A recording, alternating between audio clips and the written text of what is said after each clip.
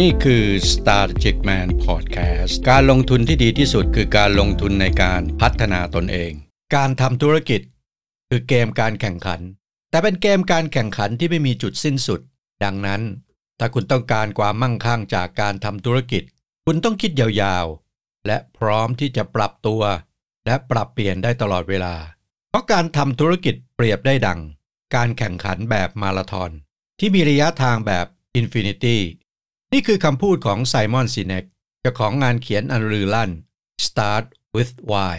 และ The Infinite Game โดยหนังสือ The Infinite Game มีชื่อภาษาไทยว่าเกมของคนที่มองเห็นอนาคตใน The Infinite Game ไซมอนกล่าวไว้ว่าธุรกิจคือเกมการแข่งขันและเป็นเกมการแข่งขันระยะยาวที่ดูเหมือนกับจะไม่มีจุดสิ้นสุดนอกจากนั้นยังเป็นเกมการแข่งขันที่ไม่มีกติกาที่ชัดเจนแต่แปรเปลี่ยนไปตามสถานการณ์เต็มไปด้วยการชิงไหวชิงพริบดังนั้นผู้ที่ทำธุรกิจหรือคิดจะทำธุรกิจจะต้องติดตามสภาวะทางธุรกิจทั้งจากปัจจัยภายนอกและสถานการณ์การแข่งขันแบบตาไม่กระพริบทั้งนี้เพื่อให้บรรลุเป้าหมายทางธุรกิจในแต่ละช่วงเวลาไซมอนให้ความเห็นว่าการทำธุรกิจโดยเฉพาะอย่างยิ่งการทำธุรกิจในโลกยุคดิจิทัลจำเป็นต้องมีหลักคิดที่ถูกต้องโดยหลักคิดนี้มีสาระสำคัญที่ต้องคำนึงถึงด้วยกัน5ประการที่จะช่วยทำให้ธุรกิจสามารถอยู่รอดได้ในระยะยาวสาระสำคัญ5ประการนี้ก็คือสาระสำคัญประการที่1การมีวิสัยทัศน์ที่ยิ่งใหญ่หรือภาพอนาคตของธุรกิจที่ชัดเจนแบบสุดๆในระยะยาวหรือสิ่งที่ไซมอนเรียกว่า just cause ทำไมต้องชัดเจนสุดๆสาเหตุก็คือ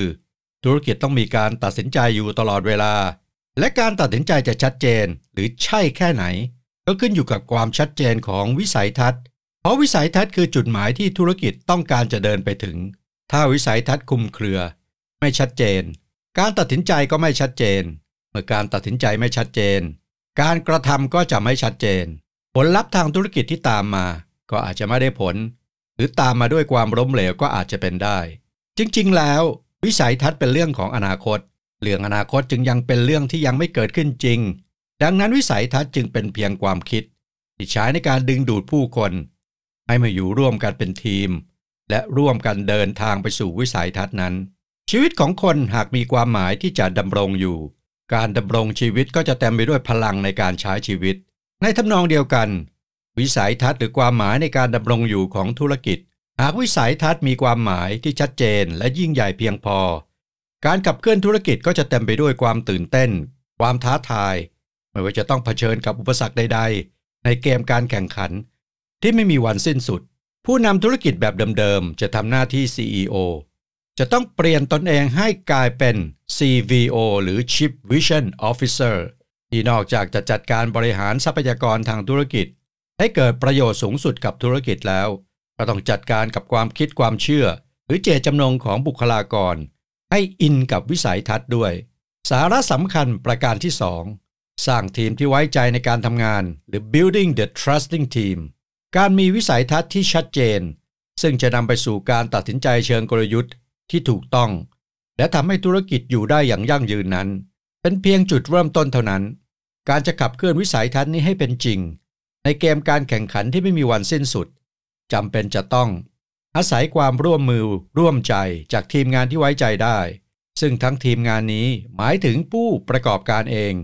ซึ่งทำหน้าที่เป็นผู้นำในลักษณะ Chief Vision Officer หรือ CVO และตัวทีมงานนี้จะถูกเชื่อมโยงและหล่อหลอมด้วยวิสัยทัศน์ที่ชัดเจนไซมอนกล่าวว่าทีมงานที่ไว้ใจได้และมีความคิดความเชื่อในวิสัยทัศน์เดียวกันนี้จะต้องเป็นทีมที่มีประสิทธิภาพสูงคำว่าประสิทธิภาพ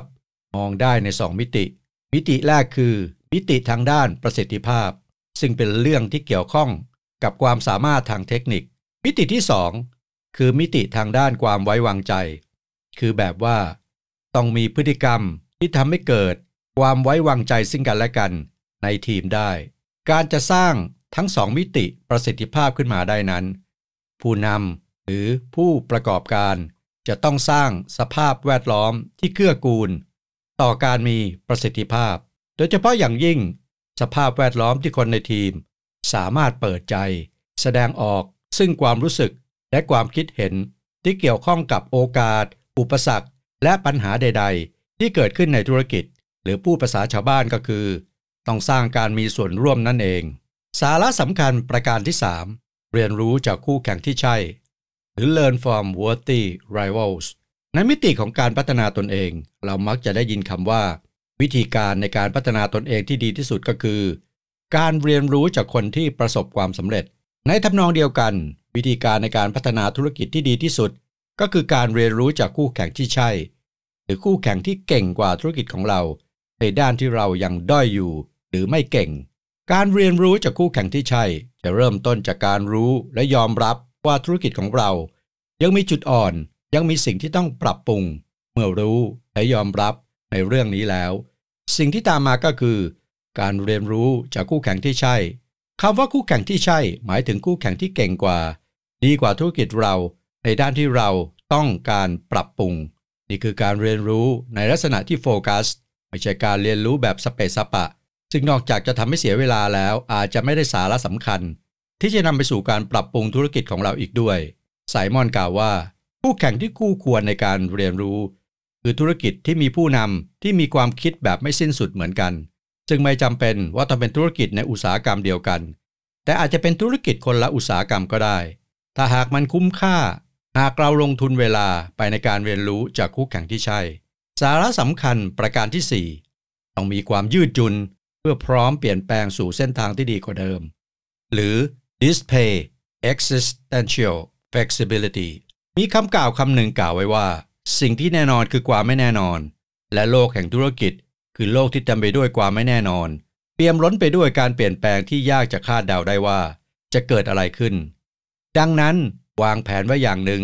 แต่ในโลกความเป็นจริงแห่งการทำธุรกิจ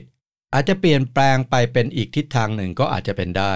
ดังนั้นหากคิดจะทำธุรกิจจะต้องยอมรับสัจธรรมในข้อนี้แล้วพร้อมที่จะปรับเปลี่ยนปรับตัวให้สอดคล้องกับความเปลี่ยนแปลงเหล่านี้ได้อยู่ตลอดเวลาการยอมรับสัจธรรมในข้อนี้และพร้อมรับการเปลี่ยนแปลงจะทำให้ธุรกิจมีความยืดหยุ่นความยืดหยุ่นจะทำให้พร้อมที่จะมองหาโอกาสใหม่ๆวิธีการใหม่ๆและสามารถขับเคลื่อนธุรกิจให้ยังคงอยู่ในเส้นทางหลักที่จะเดินทางไปสู่วิสัยทัศน์ที่ยั่งยืนได้สาระสำคัญที่ไซมอนต้องการจะบอกก็คือ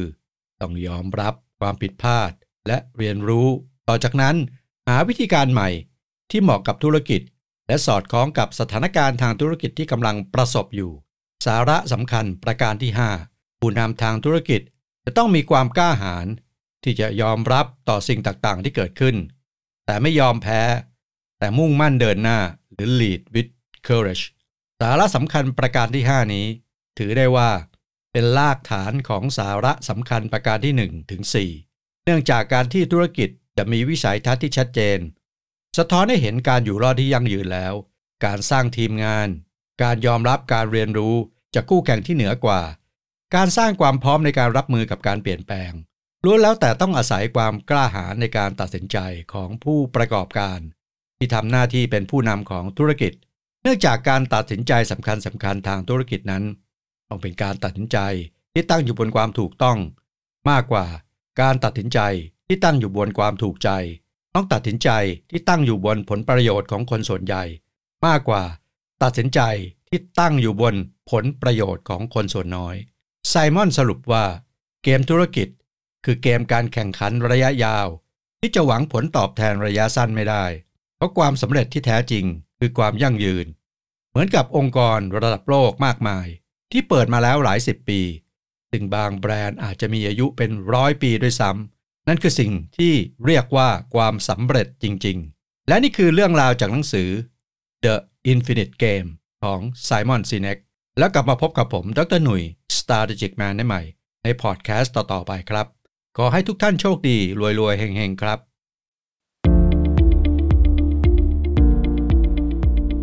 นี่คือ Strategic Man Podcast การลงทุนที่ดีที่สุดคือการลงทุนในการพัฒนาตนเอง